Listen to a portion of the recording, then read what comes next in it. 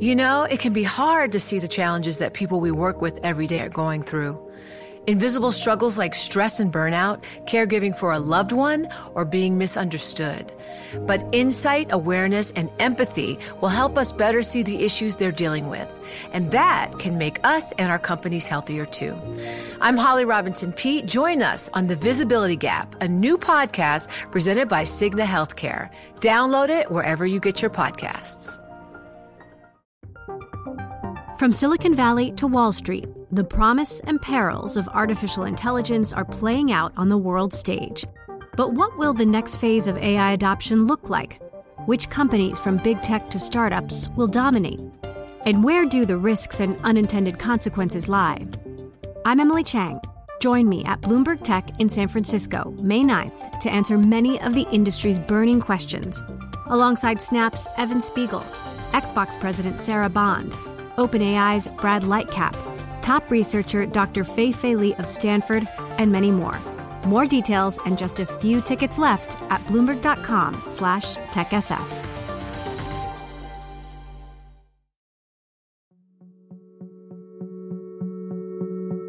I was never a Manhattan guy, but I was downtown before, like a few times. You couldn't make anything out. Like, it was just, everything was just like destroyed. I just saw a gigantic hole, rubble everywhere. On September 11th, 2001, Jonathan D'Amato was working as an emergency medical technician in the Bronx. By the time he was able to get from his station to the financial district, it was dark. He helped search for people among the rubble. Lots of smoke, lots of, I guess from the fires that were all there, lots of smoke. It was definitely something I'll never see again. He was a kid, only 22 years old and on the job for maybe a year. John is now a lieutenant paramedic with the New York City Fire Department. He's grown a bit numb to the daily stresses of his line of work.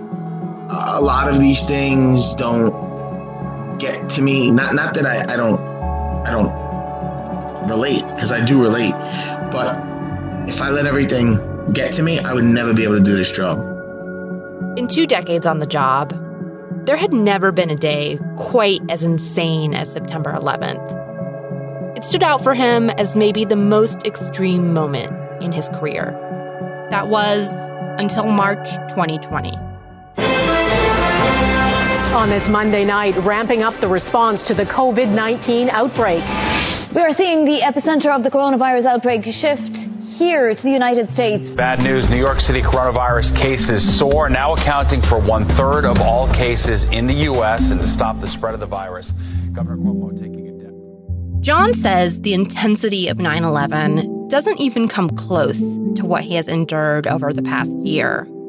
Now, in addition to saving lives, it frequently feels like he is also risking his own. Clearly, we're masked up. We have goggles on. You're protected, but you're exposing yourself to this every single day versus that was a one-time event. Since March, the looming threat of contracting COVID-19 has been unyielding for John. This is every day. Hopefully you don't get it today. Hopefully you protect yourself properly and whatever the case is.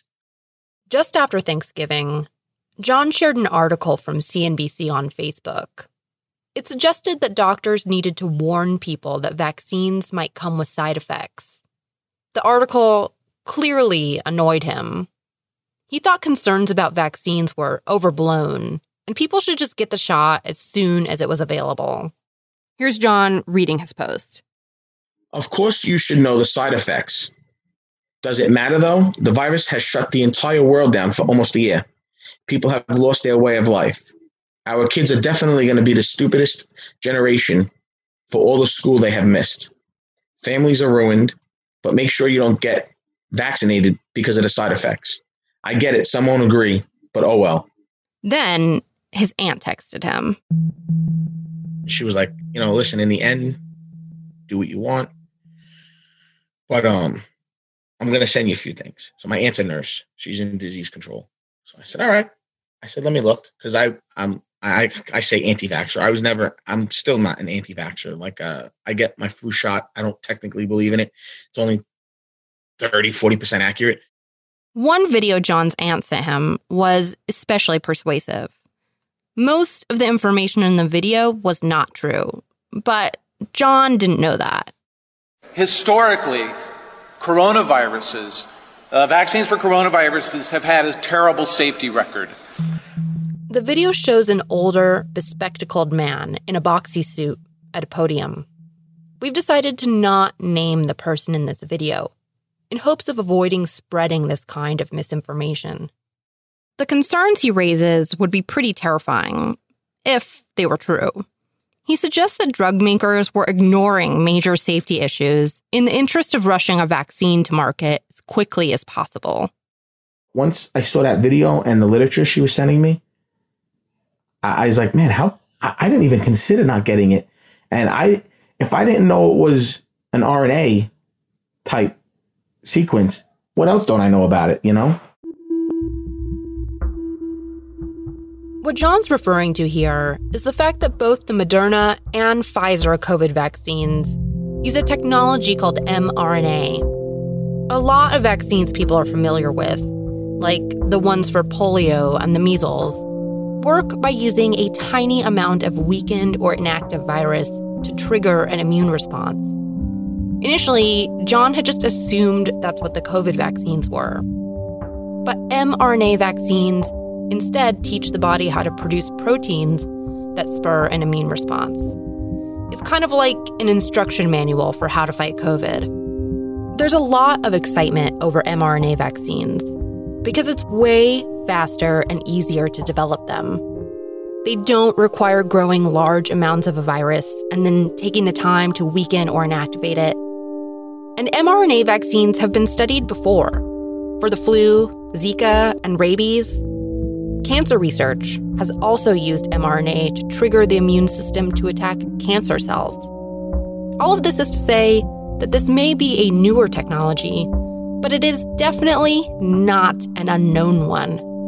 Everything we know at this point suggests that mRNA vaccines are not only safe, but extremely effective.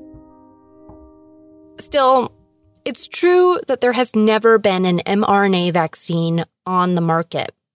And the video pointed out to John that this was just yet another aspect of the pandemic that felt uncertain.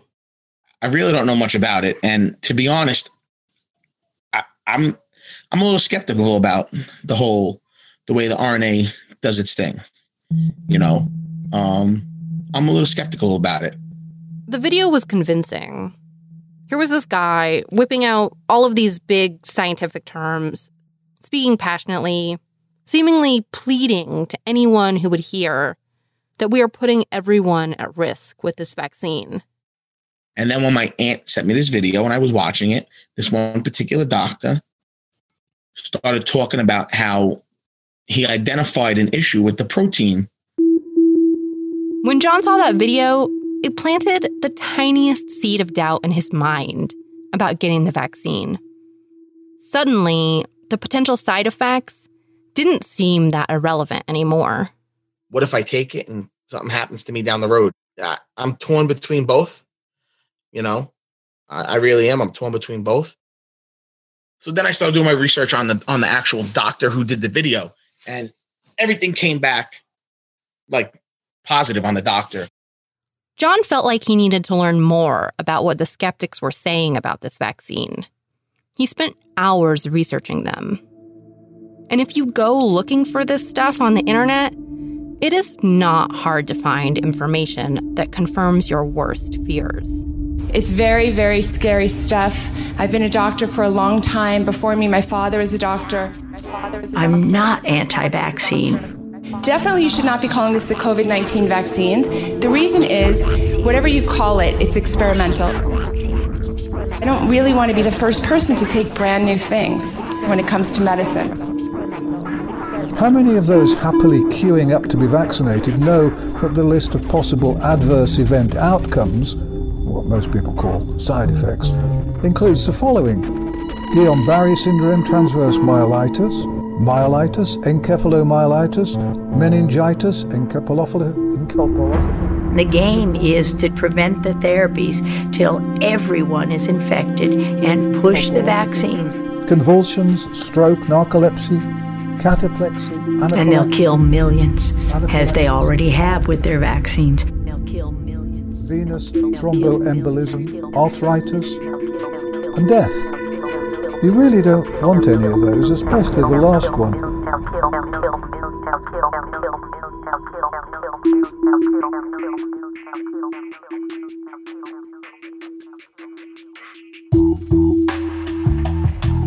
The more he read and watched, the more John's tiny seed of doubt grew.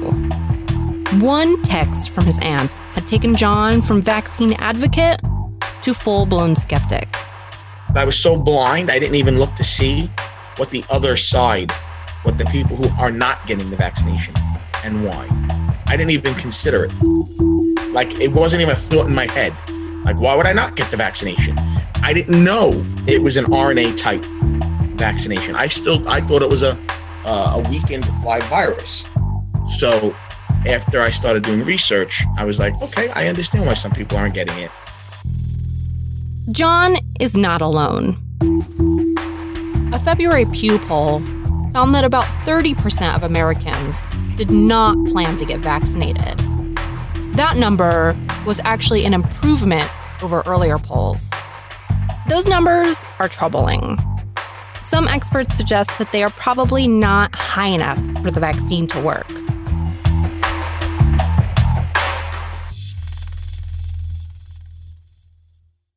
How do we get to this point? To a point where even healthcare workers are suspicious of the vaccines. If anybody understands the toll of this virus, it's people on the front lines, like John. Sure, there are online conspiracy theories, and the way some coronavirus vaccines have been made is kind of new. But the thing is, this crisis in public confidence didn't start in March 2020, or with the development of a COVID-19 vaccine, or even with the misinformation-heavy presidency of Donald Trump. It has been brewing for a long, long time. I'm Kristen Fee Brown, a healthcare reporter for Bloomberg News. This is Doubt, a podcast from Prognosis. We're going to tell you a story about how vaccines have gone from something viewed as harmless, routine, and life-saving to something polarizing, protested, and feared. Over the past year, it has felt like the once fringe concerns about vaccines have suddenly gone viral. This is not a podcast about science. This is a podcast about how people come to hold their beliefs. We know vaccines are safe and effective, but we'll show how mistrust, misinformation, and the internet all undermine that fact. In the past year, we've seen that growing vaccine hesitancy has serious consequences. It has made it that much harder to control the pandemic.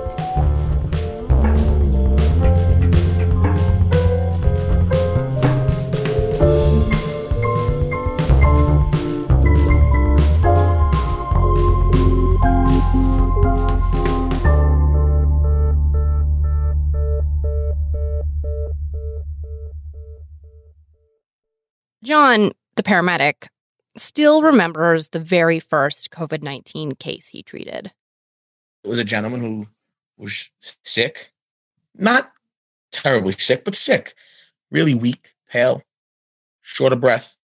This was April of last year. As a lieutenant, John's job involves a lot of paperwork. The virus had already been spreading for weeks before he went into the field and saw someone sick with what seemed to be COVID. When he got to the scene, he didn't know what to make of it. But not like you see some people that just can't breathe. He was just short of breath. You know, and the paramedics put the pulse ox on him, and it was like 60. Pulse ox is short for pulse oximeter. It's a small device that slides onto a person's finger and can measure how well their heart is pumping oxygen through their body. Any reading below 90 is low. Someone with a reading of 60 like this man would usually be having a lot of trouble breathing, if they were conscious at all. This guy was weak and pale, but only a little short of breath. I've never in my life seen somebody with a 60 like that looks fairly okay. But over and over throughout the last year, John witnessed patients whose blood oxygen levels were dangerously low, yet looked relatively fine. It was weird. Every job, the crews, whether the patient was just sick or whether the patient was really short of breath or unconscious, every job the pulse oxes was 70s and 80s. And that's not something that you commonly see. When you're like the first line worker seeing someone who's that sick and then the hospital doesn't even know how to treat it, but yet you have to. A lot of the crews got nervous and panicked. All of this uncertainty around COVID was a scary thing for John. He wasn't just worried about himself. When he saw COVID spreading like wildfire, he was worried about bringing it home to his 5 kids, and especially to his 4-year-old son, Nico. It was right after Nico was born that they found some pretty severe issues with his heart. We were leaving the hospital. We were discharged, and that hospital, like 2-3 years prior, had implemented a pulse ox check. Comes down to the pulse ox. Did a pulse ox check, and his was, so if it's less than 50, it gives an arrow like less than, and it popped up less than. And I'm like, no, I can't be this. He was in the room with us for 2 days. Like, he's not. They call it cyanotic. He's not blue. He's not breathing heavy. How is this kid's pulse ox less than 50? So they did it with another machine. Same thing. That was it. Gone. Took him upstairs. Brushed him upstairs to ICU, pediatric ICU. Did a whole bunch of tests. Within 2 hours, they were like, we have to transfer him out. We'll call in an ambulance.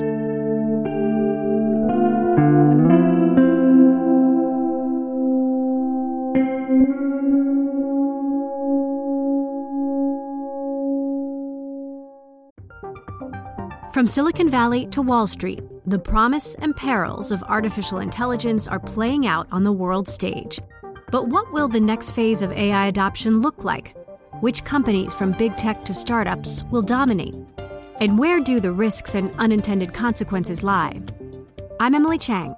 Join me at Bloomberg Tech in San Francisco, May 9th, to answer many of the industry's burning questions, alongside Snap's Evan Spiegel, Xbox President Sarah Bond, OpenAI's Brad Lightcap, top researcher Dr. Fei-Fei Li of Stanford, and many more. More details and just a few tickets left at Bloomberg.com/TechSF. It turned out that Nico had multiple problems with his heart. He was born without a pulmonary valve and without the wall that divides the left and right chambers of the heart. Nico has had so many surgeries in his short life that John can't remember exactly how many. He's gone through 8 or 9 surgeries, and still needs some down the road. People with heart issues are especially at risk of developing severe cases of COVID-19. The disease can also damage the respiratory system and make it harder for the heart to work. If I brought him in the room, you would look at him, you would never even know he had all these surgeries. He's like amazing. But I don't want to get him sick, Back in the spring of 2020, John's job felt especially dangerous. There was so little information about exactly who was most at risk for the virus. And Nico was waiting on a critical surgery to repair his heart. The fire department offered hotels to first responders who were worried about bringing the virus home to their families. I debated taking these hotels because they had them in every borough that they had. But then I'm like, what, am I not going to see my kids for weeks on end? That, and John couldn't very well leave his wife at home with 5 kids to take care of by herself. John has close-cropped dark hair and a thin mustache. He looks young and projects this sort of zen attitude of chillness about the state of everything. But when I talk to him over Zoom, I can tell that he is tired, reclining against the headboard in his bedroom. Other times when we talk, kids often interrupt the conversation. Who's that, Nico?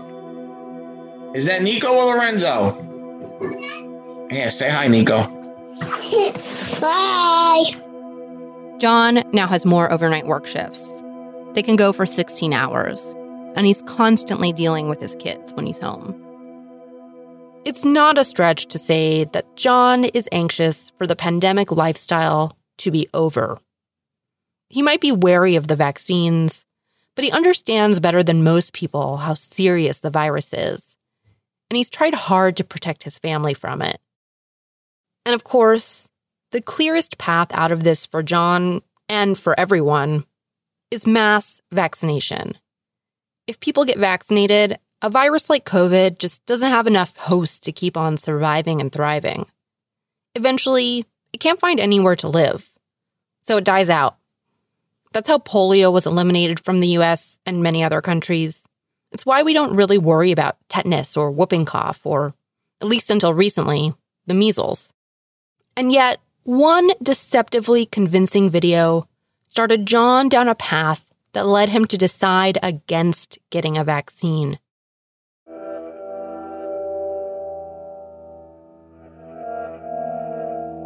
So, let's talk a little bit more about that video, the one John's aunt sent him.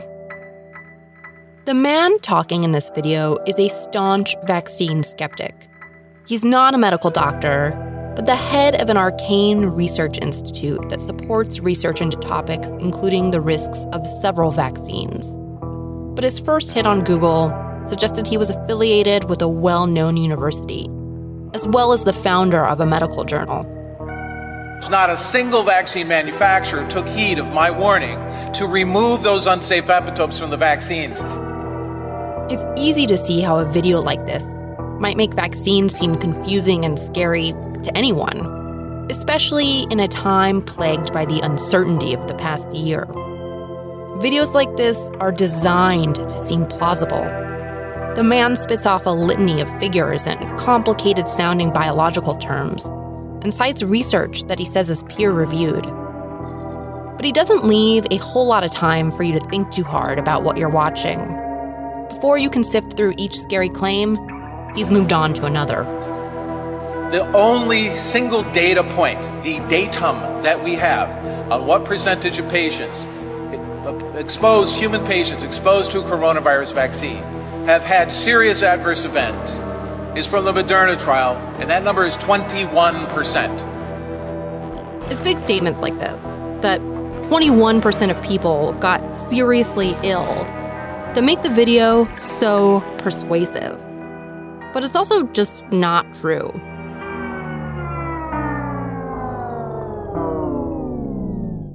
In data submitted to the FDA for authorization, Moderna reported that out of more than 15,000 patients that received the vaccine, about 1% experienced any serious adverse events, a number that was about the same as people who received a placebo shot.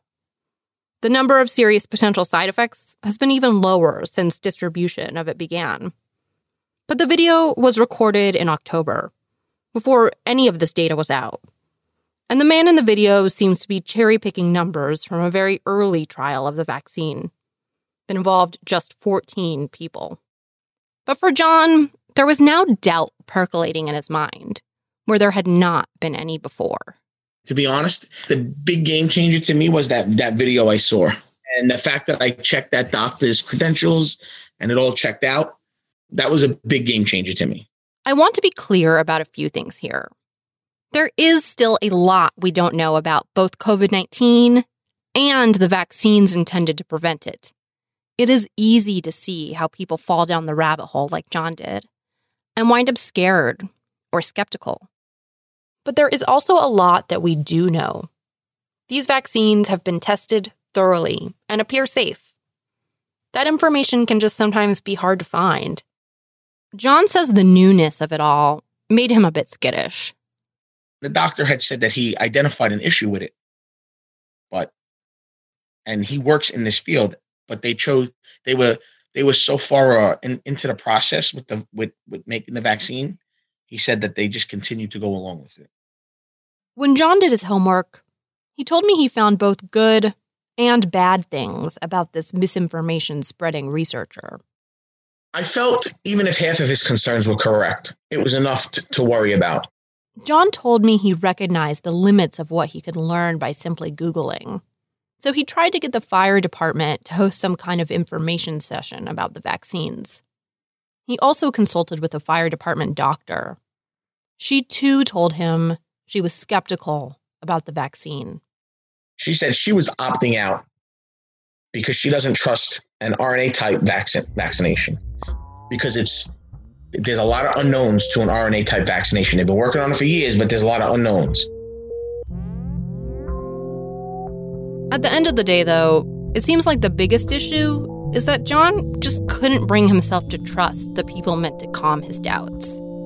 The vaccine, the president... He means Donald Trump here. Swore it was going to be in by a certain time. Everyone said it'll never be ready by then, never ready by then. And this was going on and on and on. It's going to be ready by this time. It's going to be ready by this time. It'll never be ready. Boom, it was ready by the time. These are medical professionals that you're supposed to trust, but they can't even get on the same page. So why should I believe them about an RNA virus? The tricky thing about vaccines is that they require public trust in order to work. In an environment in which the facts keep changing, what version of them do you even believe? At the start of the pandemic, public health officials in the U.S. went on record saying masks were not necessary. While face masks are currently required in some parts of China to prevent the spread of the deadly coronavirus, here in the U.S., the Centers for Disease Control is not yet recommending them for the public. Then, more study of the virus revealed masks were in fact critical instruments in slowing its spread. Doubt about masks naturally followed. So did protests. In the U.S., none of this was helped by a president who promoted claims not backed by science. Former President Trump suggested the possibility of ingesting bleach to combat the virus. He also promoted the wonders of a drug called hydroxychloroquine to treat COVID, without any credible evidence to back it up. Worse yet was the lack of agreement between the White House and public health figureheads such as Anthony Fauci, the most senior expert on infectious diseases in the country. Like John said, who do you trust when the people you are supposed to trust can't agree with each other?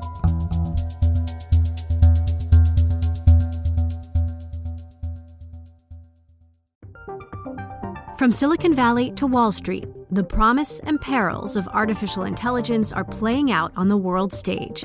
But what will the next phase of AI adoption look like? Which companies from big tech to startups will dominate? And where do the risks and unintended consequences lie? I'm Emily Chang. Join me at Bloomberg Tech in San Francisco, May 9th, to answer many of the industry's burning questions, alongside Snap's Evan Spiegel, Xbox President Sarah Bond, OpenAI's Brad Lightcap, top researcher Dr. Fei-Fei Li of Stanford, and many more. More details and just a few tickets left at Bloomberg.com/TechSF. Heidi Larson studies mistrust of vaccines. She's the founder of the Vaccine Confidence Project at the London School of Hygiene and Tropical Medicine. It's a nonprofit that looks at how rumors about vaccines spread and why. A time like COVID is really full of rumoring for a good reason, actually, because even the scientists are learning every day. And if you look at the formal definition of a rumor, it's a piece of yet unverified information. So it has the potential to actually be true or come true, but I sometimes say rumors have a bad reputation because we always assume they're bad, but actually people are trying to figure out, based on bits and pieces of information, what's the story. So I think they've particularly thrived in the context of COVID. More than any other scientist or public health expert I interviewed for this podcast, Heidi preaches empathy, an understanding of people who are skeptical of vaccines. She doesn't like the phrase anti-vaxxer. She says it's too polarizing, too ignorant of the broad spectrum of opinions people have on this subject. I think one of the problems with the framing of the pro and the anti is that it kind of pushes out this middle group that are undecided but are still open. And I think if they're not getting a reasonable answer, or even feeling like they're judged or, as some say, demonized for just asking questions, it hardens them. And they're more vulnerable to some of the more extreme views. We've taken a cue from Heidi here. You'll notice that we don't use the term anti-vaxxer very often in this series. Sometimes the rumor is not really about the rumor. It's about a lot of distrust. And people are, because of their distrust of the system, they make assumptions. Their default is distrust. If people trust the system, they're not out there looking for rumors. But if you don't trust the system, you're much more gullible to conspiracies and others.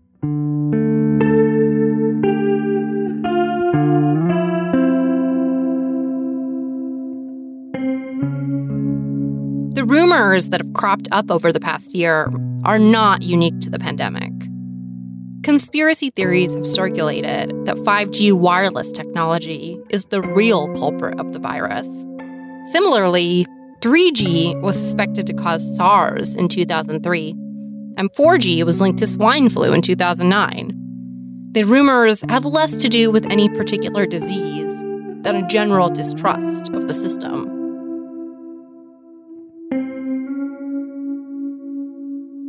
The tensions that underlie those ideas predate the rise of Donald Trump or the emergence of a deadly and highly contagious virus in Wuhan, China. The pandemic, though, has allowed those rumors to spread more than ever.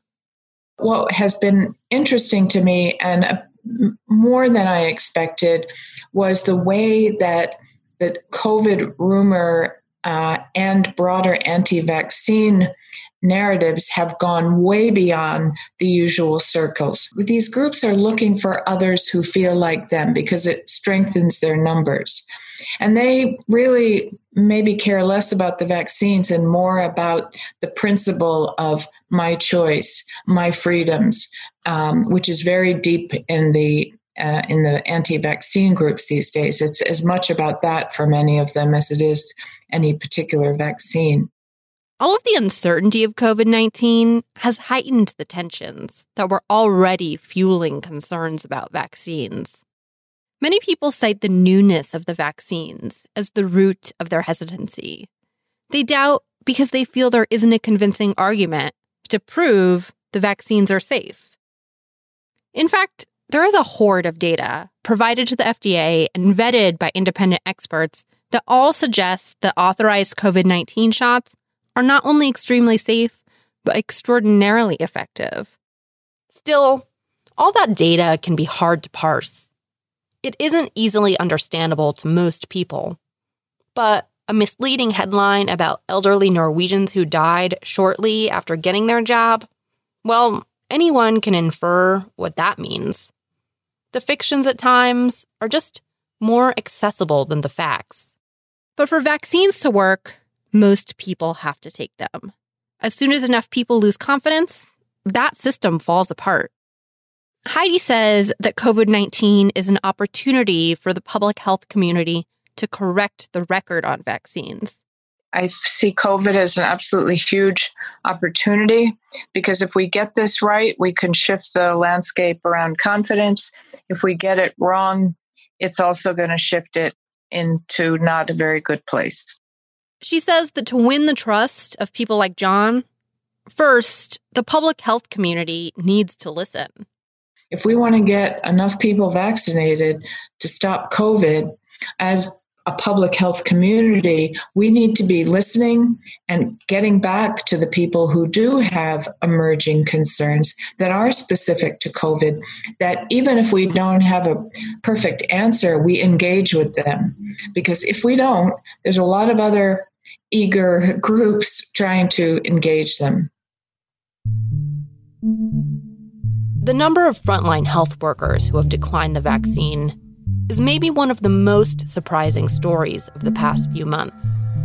Heidi made me think about John and all of his fellow first responders who opted out of the vaccine. In February, FDNY said that more than half of its paramedics and EMTs declined vaccination.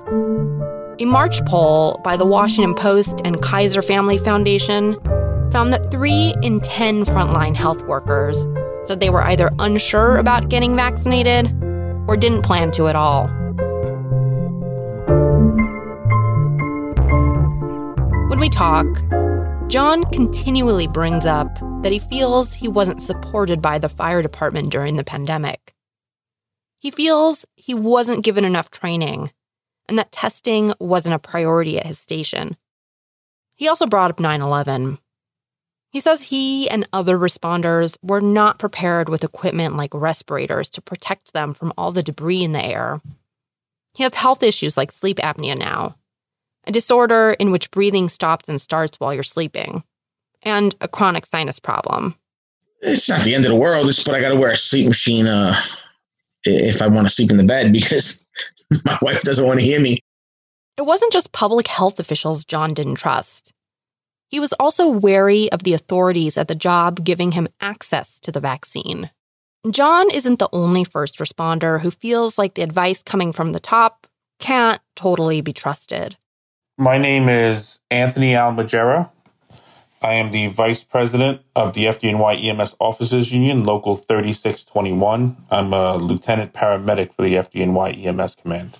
In explaining why so many of his colleagues have trepidation about the vaccine, Anthony also brought up 9/11.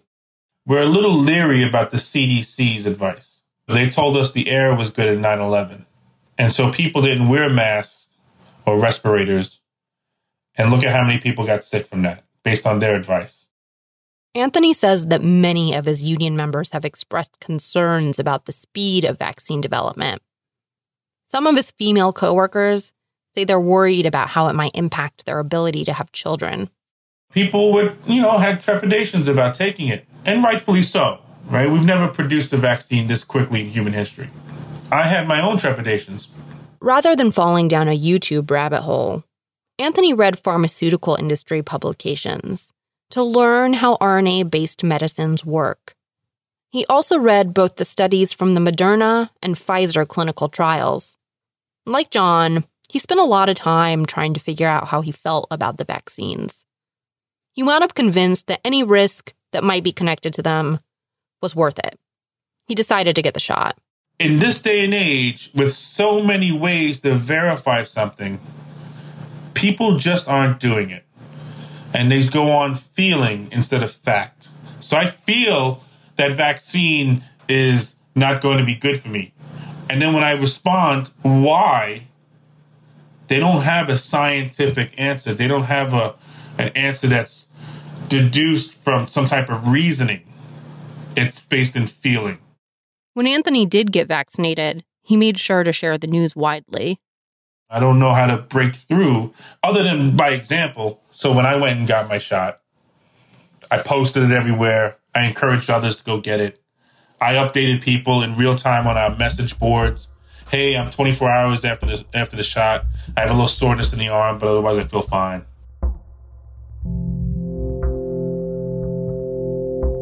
So John and Anthony both started out in the same place. Both had doubts about this revolutionary vaccine.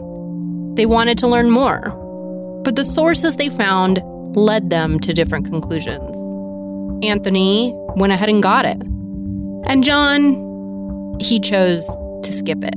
There were too many questions that I have out there that I'm not going to get it until maybe down the road if I even do.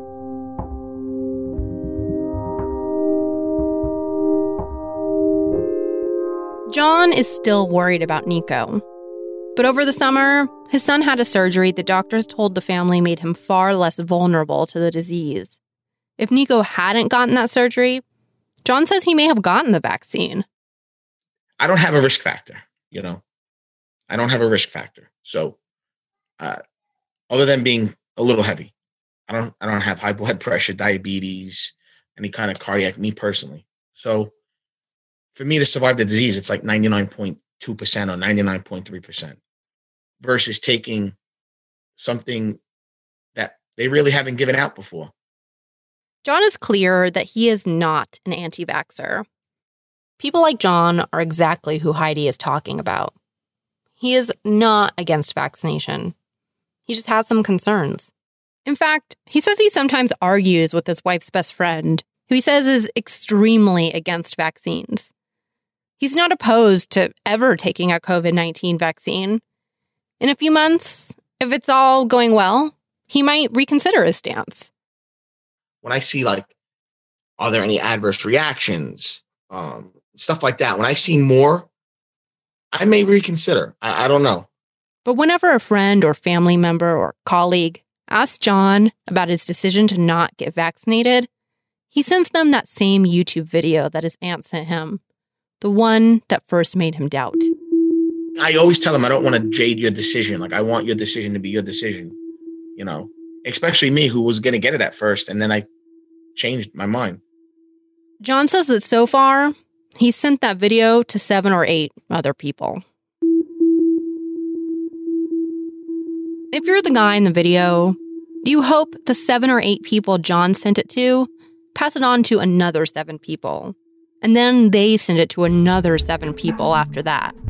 And soon enough, your message is everywhere. Person by person, the skepticism spreads. It's contagious. It's designed to be that way. People like that guy know what they are doing. They know how to rile folks up. Next time on Doubt, we'll go back in time to how all of this started.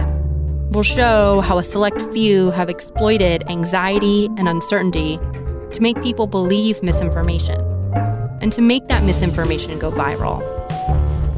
That story is the story of a man named Andrew Wakefield.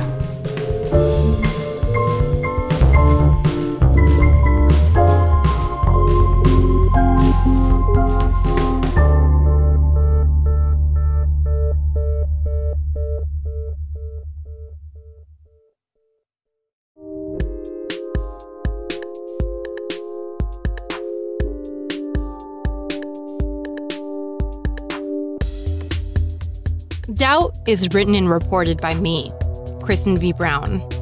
Topher Forhez is our senior producer. Molly Nugent is our associate producer. Our theme was composed and performed by Hannes Brown. Special thanks to Bloomberg editors Rick Shine and Tim Annette, and my colleague, Angelica Levito. Francesca Levy is the head of Bloomberg Podcasts. Be sure to subscribe to Prognosis if you haven't already. And if you like our show, please leave us a review. It helps others find out about the show. Thanks for listening. See you next time.